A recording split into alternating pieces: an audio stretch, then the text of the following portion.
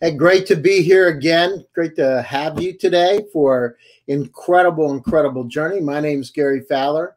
I'm the CEO, co-founder, and president of GSD Venture Studios, a premier AI and quantum venture studio located in Santa Clara, California. We love artificial intelligence and quantum computing. Welcome again. And today it's my pleasure to introduce Sahil Ahmed. So Sohail is an entrepreneur, an investor. I mean, incredible background from Calgary all the way to Scotland, has done all kinds of deals, a fintech pioneer, has really started in 1997 at the beginning of this all. He's done a lot of incredible things. And today we're going to talk about private capital and decentralized markets. So it's with great pleasure and honor that I introduce Sohail. Hi, Sohail. How are you today? Hello, Gary. Thank you very much. Happy to be here. Doing very well. Yeah, good to see you today. So, okay, now I got a question for you. So, yes. Going back to your Calgary days, I was up there in July one time, and there was this thing called a stampede. Absolutely. I've never seen anything like it. I have never seen a town converted to the Wild West. But I saw it there. It is amazing, and we call it the greatest show, or the greatest outdoor show on earth, and that's kind of the official title of the Calgary Stampede. And you know, people were so fun and having such a good time. It was like, you know, it was like my imagination of what the modern day Wild West would be like. It kind of takes you back into time, and you know, it's one of those traditions that, you know, every year Calgarians go, and of course we get hundreds of thousands of people coming from all over the world. And actually, one of my part-time jobs, one of my first kind of full-time jobs, was at the Calgary Stampede. You know, and you know, I did my 10 days, 12-hour shifts over 10 days, and I was basically kind of the security guard at the rodeo entrance. So I was with the cowboys and the cowgirls that were prepping at the rodeo. At the rodeo, and so I got to see it right up front. You know, like stories I've heard. That's like, what did you do for a living? I was a security guard at the rodeo, and I went to the circus. Absolutely, and that was kind of my first, because I had turned 18, right? And and they were looking for, and you had to be 18 because of security, and I'm like, well, you know, let me see, 10 days, and a lot of my friends from uni were doing it, and so it was a great experience, and you know, I'd never been on my feet for 12 hours, 10 days straight. And but it was fun. There was a lot of fun. Met a lot of cool people. Now I got another thing. I had never heard of Chinook winds before, and I went up to Calgary in the middle of the winter. I had seen a receptacle hanging out of the radiator of the car. I'd never seen that before. You know, being from Pennsylvania and now California and Florida, I'd never seen it. I didn't realize that people really plugged their cars in at nighttime. So it was another level of cold that I had never. Oh yes, yeah. You know, it's you know, you literally have plugs. You know, now you see plugs for electric vehicles, right? Mm-hmm. We actually had electrical plugs just to keep the battery and the engine block from not freezing. So when you drove your car to the you know, park and ride, you actually had to plug it in, because if you didn't and you came back, you know, you wouldn't be able to start your car. That's what I actually went back in. It was a car rental, national car rental. I went back in. I said, "Excuse me, ma'am. I think there's a problem. My car's not this." There's a plug. Wheel in the engine. Yeah, no, absolutely. Yeah, no, it's incredible. So I got a question for you. How do you go from Calgary, right, and move from Calgary to Scotland? What was that journey like, and what happened? How did you do that, and why did you do it? Well, yeah, no, that's quite an interesting decision, and it was kind of a life-changing decision, to be honest. And so I've been born and raised in Calgary, and you know, in 2006, I moved to actually Toronto for 3 years, and I was heading up an investment bank there. And then you know what happened in 2008, 2009 with the credit crisis. Investment banking wasn't really nothing good. Nothing good. And in investment banking, capital markets, you know, everything was pretty much down deep in the hole. And I always wanted to, get into, because I'm a kind of an entrepreneur at heart, right? So I'm an innovator thinker, and I'm like, how could this happen? How could so many smart people not see this, right? And then, and I was looking at going back to kind of school, doing my MBA, which I've always wanted to do, but you never get an opportunity when you're working full time. And I said, if I do it, I want to do it full time. Then I started looking at schools, and that kind of gave my wife an opportunity to introduce Edinburgh Business School, because she's actually Scottish. She's from Edinburgh. And then I said, now, did you meet her there, or did you meet her in Canada? Yeah, so that's an interesting story in itself. So I actually met her in Calgary. Family friends. She had been visiting for holidays. And we met, and over holidays, and 2 years later, we were getting married. Wow, that's great. So she spent. So she lived with me in Calgary, in Toronto, and one of the things she could never get used to was the winters, and I guess the car plugs, and everything that goes with the harsh winters that we've got in Canada. And I've visited Edinburgh very regularly, being in-laws being there, and she said it never snows. It almost never snows in Scotland, or in Edinburgh at least. Mm-hmm. Right. And I said, fine, Edinburgh Business School, one of the top schools. I'd get more international exposure, instead of going to York or going to somewhere in the US, I wanted more international exposure. So in 2010, I moved to Scotland with the family, big move. And in 2010, interestingly enough, Gary, Scotland, or the UK, had one of the largest snowstorms in history. And we were literally. What happens when you come from Calgary? And we were literally snowed in. I wrote my first MBA exam, and I could barely get the car out of the parking lot at the university because we were snowed in. And I was expecting my third born. My wife had called that she was going into labor while I was writing my MBA exam. And I literally, the guys helped me push the car out, out of the parking lot so I could get it back on the road. Got home, took my wife to the hospital, and then later that day, or was it the next day or that day? Okay, I'm getting all this about 10 years ago, right? My third born, my son was born. And so that was quite an experience. So 2010 was a huge year. Changed continents. You had a lot of practice driving in snow when you were in Calgary. Oh yes. So and this is like a 5 Series, a BMW 5 Series. So you can imagine the fun you can have with that in the snow. Right. And so that was a big move, and a beautiful city. I love the people, the Scottish people. A lot of engineering talent. Mm-hmm. Really smart people, down to earth. And in Edinburgh, in the UK, one of the nice things is I'm able to actually talk to people, all over the world. The time zone is kind of perfect. The Brits kind of rigged it, the GMT, so that way, it's like 5 p.m. my time, but I'm able to talk to people out in California. In the mornings, I still have enough time to talk to people in Malaysia or Singapore, and it's a really nice place. No, it's great. And I've heard a lot of good things about it. And by the way, Calgary is really beautiful for my audience out there that wants to see an incredible place. I mean, Banff is one of the most beautiful places on the planet Earth. Just an incredible place. Absolutely. Skiing's just phenomenal. So just a wonderful, wonderful place with a lot of excitement. Just wear your warm clothes. Yes, absolutely. I prefer to go in July and attend the Stampede while you're there. Yeah. July's perfect. July, August, just a perfect time. So how do you go? So looking down through your CV, one of the things, there was a company called Know You More. Yes. What's Know You More? Know You More is an amazing company, and I was going to surprise the guys with a bit of a plug-in. So Know You More, and the first time actually I met the guys, again it was called Dot Coach. Mm-hmm. And the whole idea was to help people understand themselves. So how we have Know Your Client, mm-hmm. right? Know You More is basically a digital coaching platform, mm-hmm. right?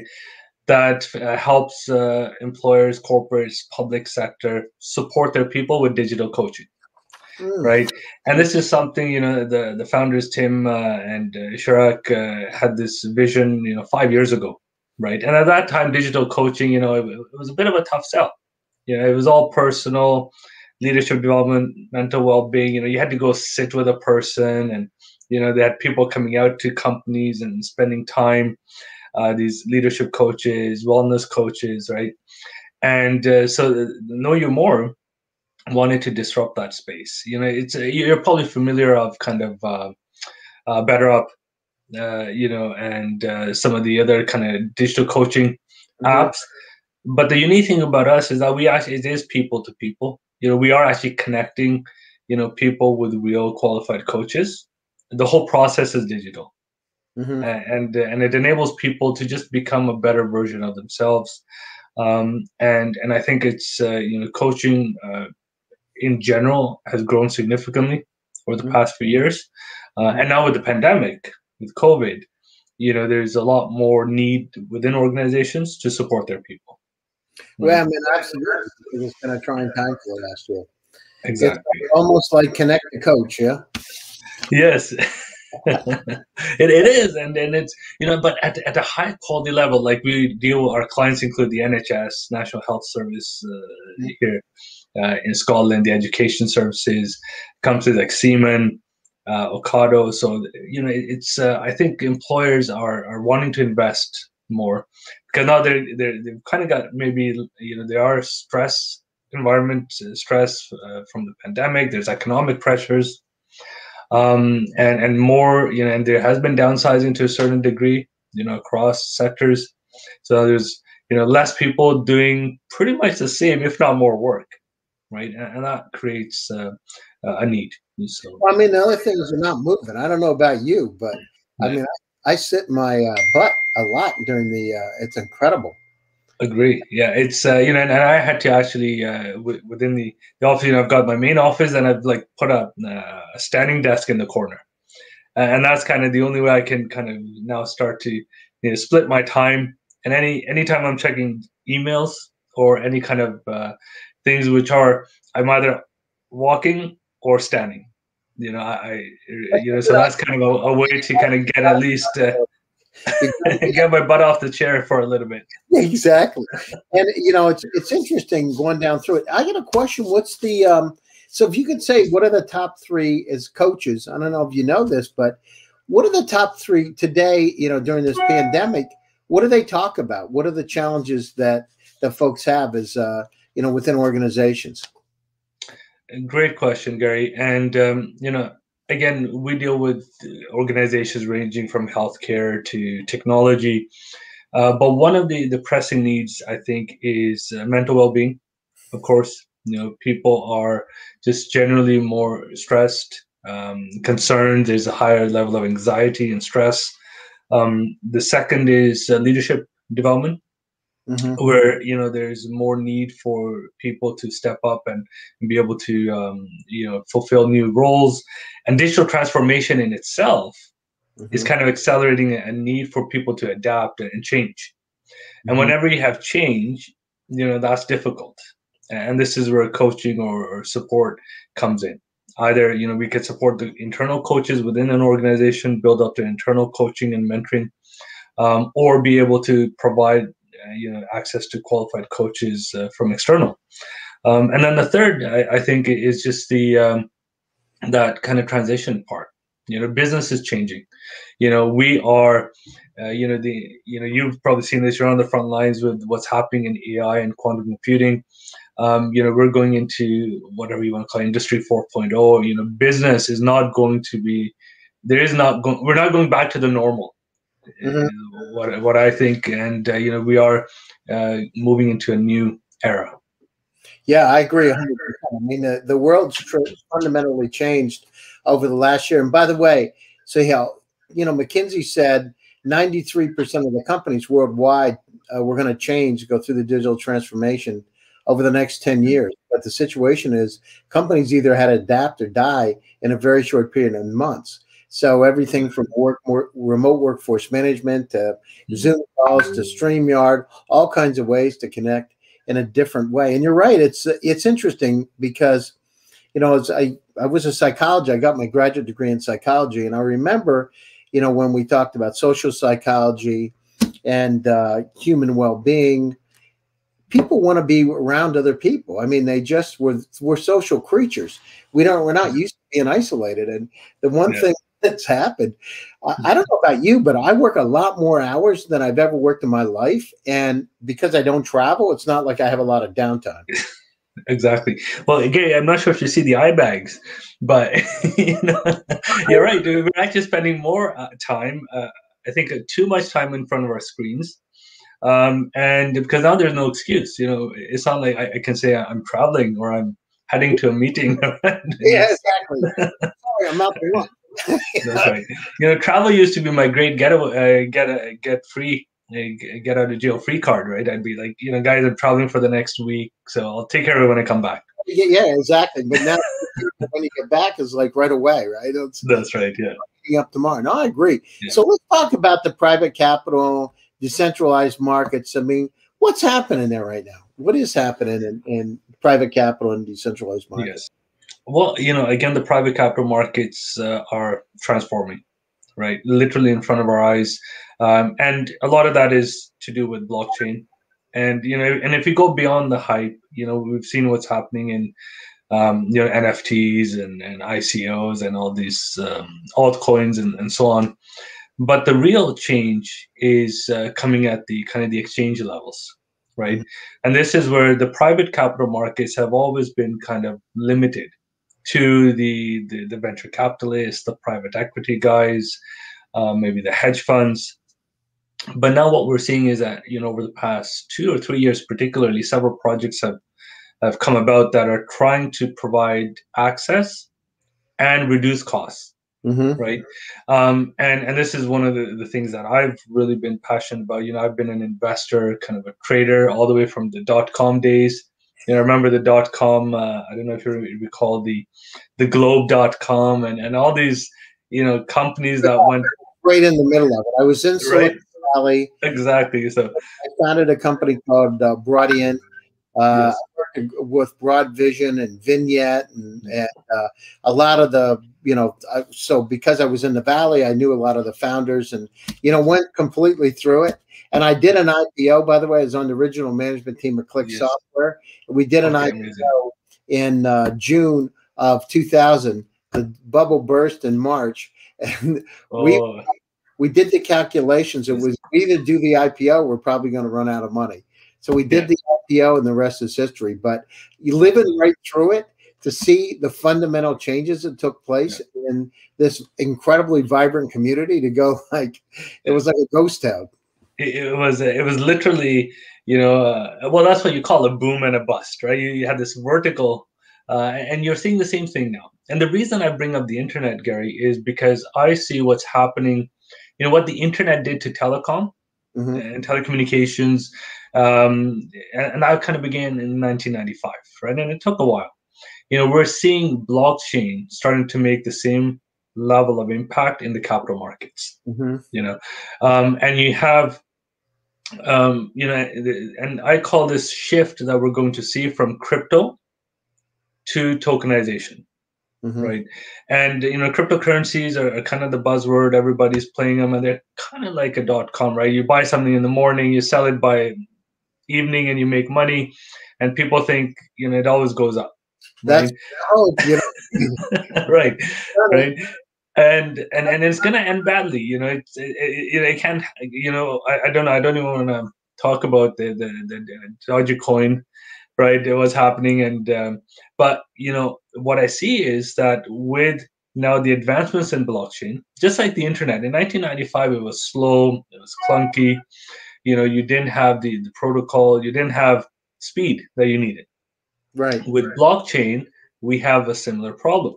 It's amazing, but it's not fast. It can't compete with the payment rails, right? And it's got a lot of these limiting factors. But those limiting factors are slowly falling away, right? And as advancements in blockchain and different protocols come about, a lot of amazing work is happening. We're going to be able to create an alternative system, right? And that's kind of the whole idea with AllDAC, which is something that we launched last year, is to create an alternative capital market. And NASDAQ, NASDAQ kind of revolutionized the capital markets 50 years ago. It was 1971 that NASDAQ was formed, and it was the first digital exchange. And at that time, people said, "Oh, nobody's, going to trade on the NASDAQ. You have to go to the floor of the New York Stock Exchange." I remember, right? Yeah, 100%. Yep. And so the idea with AltDAC is to create an alternative digital asset quotation market, right? Create an alternative to the NASDAQ that enables companies to raise capital, list at a fraction of the cost that it does on NASDAQ. Because NASDAQ, to be honest, is a big boys market now. You can't go on the NASDAQ, right? So a small company with maybe a market cap of 500 to 100, or sorry, 50 million to 100, or maybe up to that mark, it's not feasible for them to do a NASDAQ listing. But with tokenization, what we can do is we can actually not just tokenize equity and debt, but we can also tokenize commercial agreements, such as joint venture agreements. We can tokenize royalty agreements, right? We can tokenize IP. Now, how does that? Which is really cool. How do you tokenize, agreements? How do you tokenize IP? What's behind it? So, what does it look like? Well, yes. So essentially, IP is an asset, right? It's intellectual property, right? And when we say we're tokenizing it, what we're essentially doing is fractional, similar to what Robinhood does, or some of these apps are doing. They're allowing people to buy fractional shares. So when we say tokenizing IP, what you'd be able to do on AltDAC is buy part ownership in a patent or an intellectual property of a business. So in return for an investment. So I want to paint the picture, because I've been down through it a few times, right? So what happens that you get somebody that wants to buy the company, but you got fractional ownership of the patents? Yes. How in the world can you sell the company? That's a great question, because now what happens is it's very similar to having any other obligation, like a lease obligation. Right? So that obligation needs to either be rolled in, agreed, and carried on by the acquirer, or it can be paid off. And the nice thing about the tokenization and using smart contracts is that those rules, that capital event, can be programmed in the smart contract. Yeah, right. So the value of the company goes dramatically up because of they're just they're crushing it. They're they're WhatsApp of the world. They're going out. What happens then? How can you define that kind of an event? What do you just set up? Well, the best way with all of these companies, Gary, is kind of what we call a revenue share or revenue tracker, right? So the value of your token is going to be linked to the revenue, and it's going to derive itself from a portion of the revenues, right? Which means that as startups, as tech startups particularly, we're not about creating profits. We're about market share and reinvestment. Right.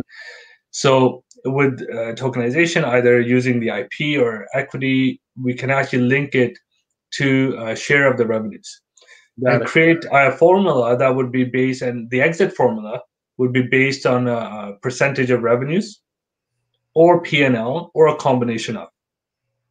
And that's kind of the most exciting part of tokenization, that you can actually customize it really specifically for the need of the business. Wow, and still make it attractive enough for investors. And it's a non-equity option. So there's no dilution. There's no talk about valuation. We just need to agree to a percentage of the revenues or the exit price that will be shared with the token holders. And it's long-term patient capital. So what happens? I'm just again curious. Yes. Let's say a company comes out, a Zoom, and it's got incredible technology, but it just hasn't hit the market. It's kind of early. So the value of the IP is X, $100,000. I don't know, whatever it is. So that's door number one. Door number two is, what happens if you don't sell enough of it? You only sell 50,000 of the 100,000, right? Then what happens is it hits. Another 3 years, all of a sudden, this becomes the darling of the world, right? There's a pandemic and it takes off. How do you if you got a lot of, I know if you got a lot of investors involved, everybody's got an opinion about what something's worth. Yes. How do you like placate the people? Say, oh, they're irrationally exuberant. This thing is a $50 million company. In reality, it's not. How do you do that? It's interesting for me. That is the billion or $1 trillion question, Gary, and that's the same struggle a VC has, right?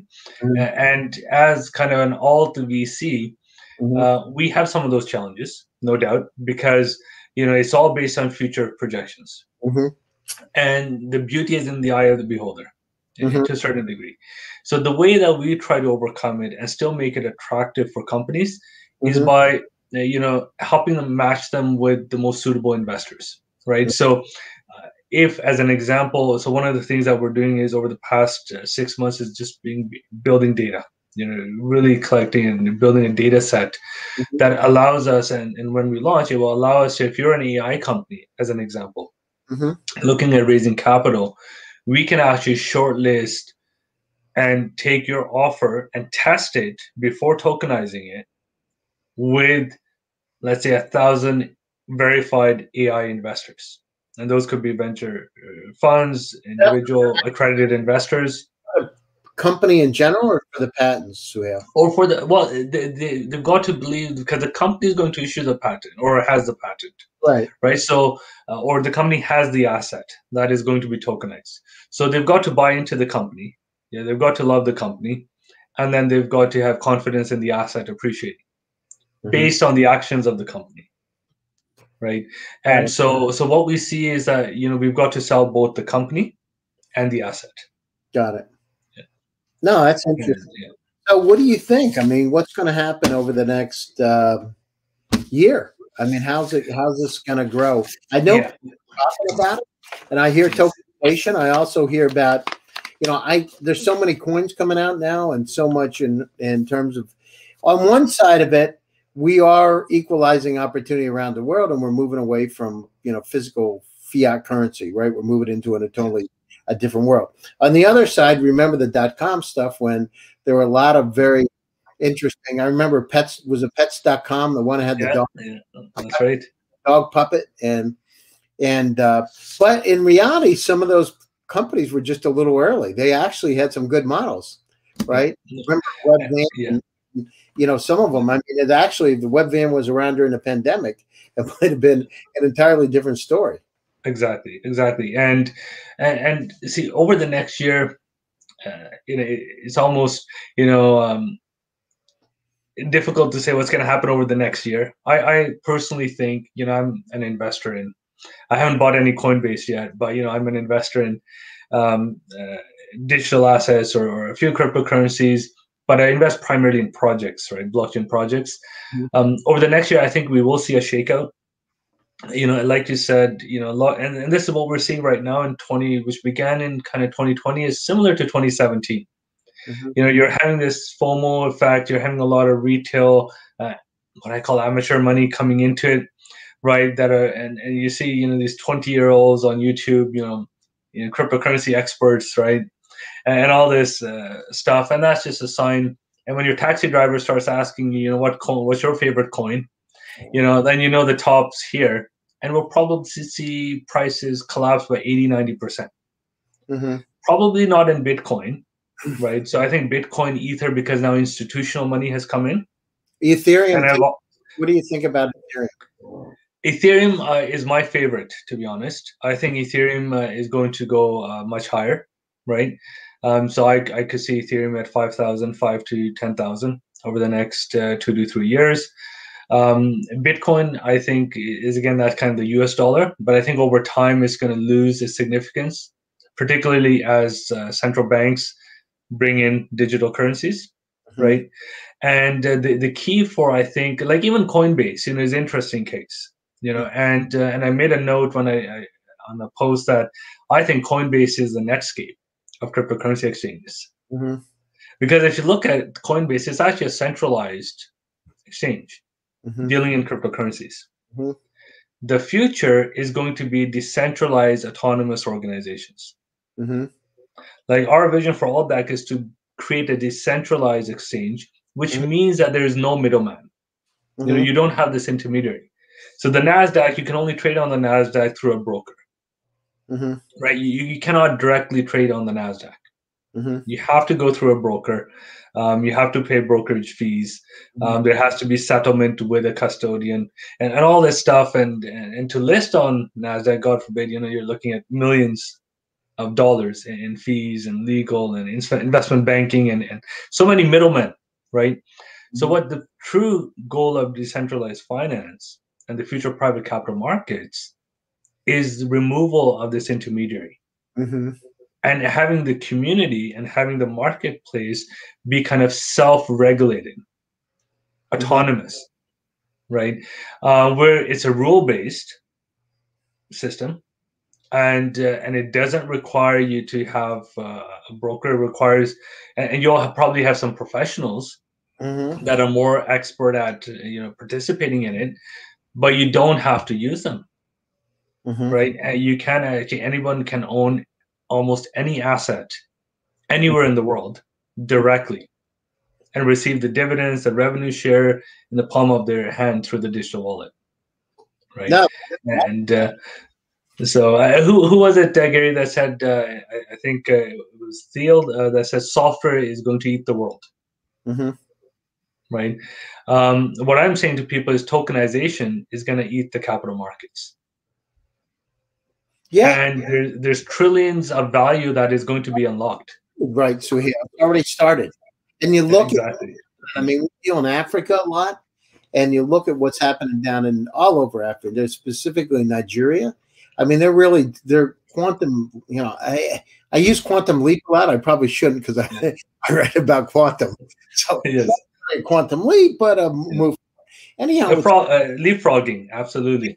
I mean, it's really amazing how that's happened. And so these countries that have not had the infrastructure really moving into another direction ahead of everybody else, it's incredible.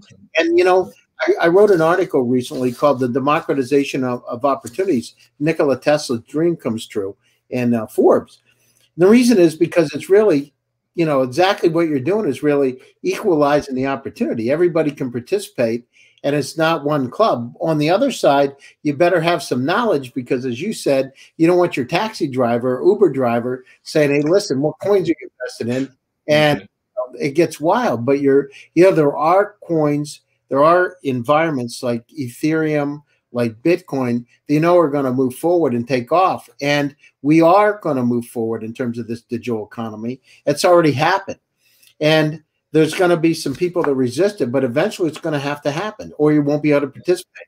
It has leveled the playing field in a lot of ways. So, more power to you. And I like the idea where you cut out the middlemen or women, because it actually reduces costs and allows you to get things done a lot faster across the board, whether it's real estate transactions, whatever. It just changes. What about AI? So you talk about blockchain, but remember artificial intelligence. What are your opinions about AI and blockchain? Well, I think AI and blockchain, I'm involved with several kind of companies that are looking at, bringing these two technologies together. I think AI is great. As a non-technical, I think it just it gets overhyped, and you probably see that in the space too. I come across a lot of companies that try to put AI in it just to kind of prop up the valuation. But when you look at it, you're like, is it really truly, native AI, right? But I think, AI is basically going to do that same thing that blockchain is doing in a way, which is helping automate, streamline, and reduce costs, right? And being data driven. Blockchain, the beautiful thing about blockchain is it's rule based. It can't be discriminatory, it can't be prejudiced. The smart contract is rule based. Doesn't matter if it's Gary in the US or Sohail in Scotland, it's going to do the same thing for both of us, right? And I think AI, the key with AI is, of course, having great data sets, right?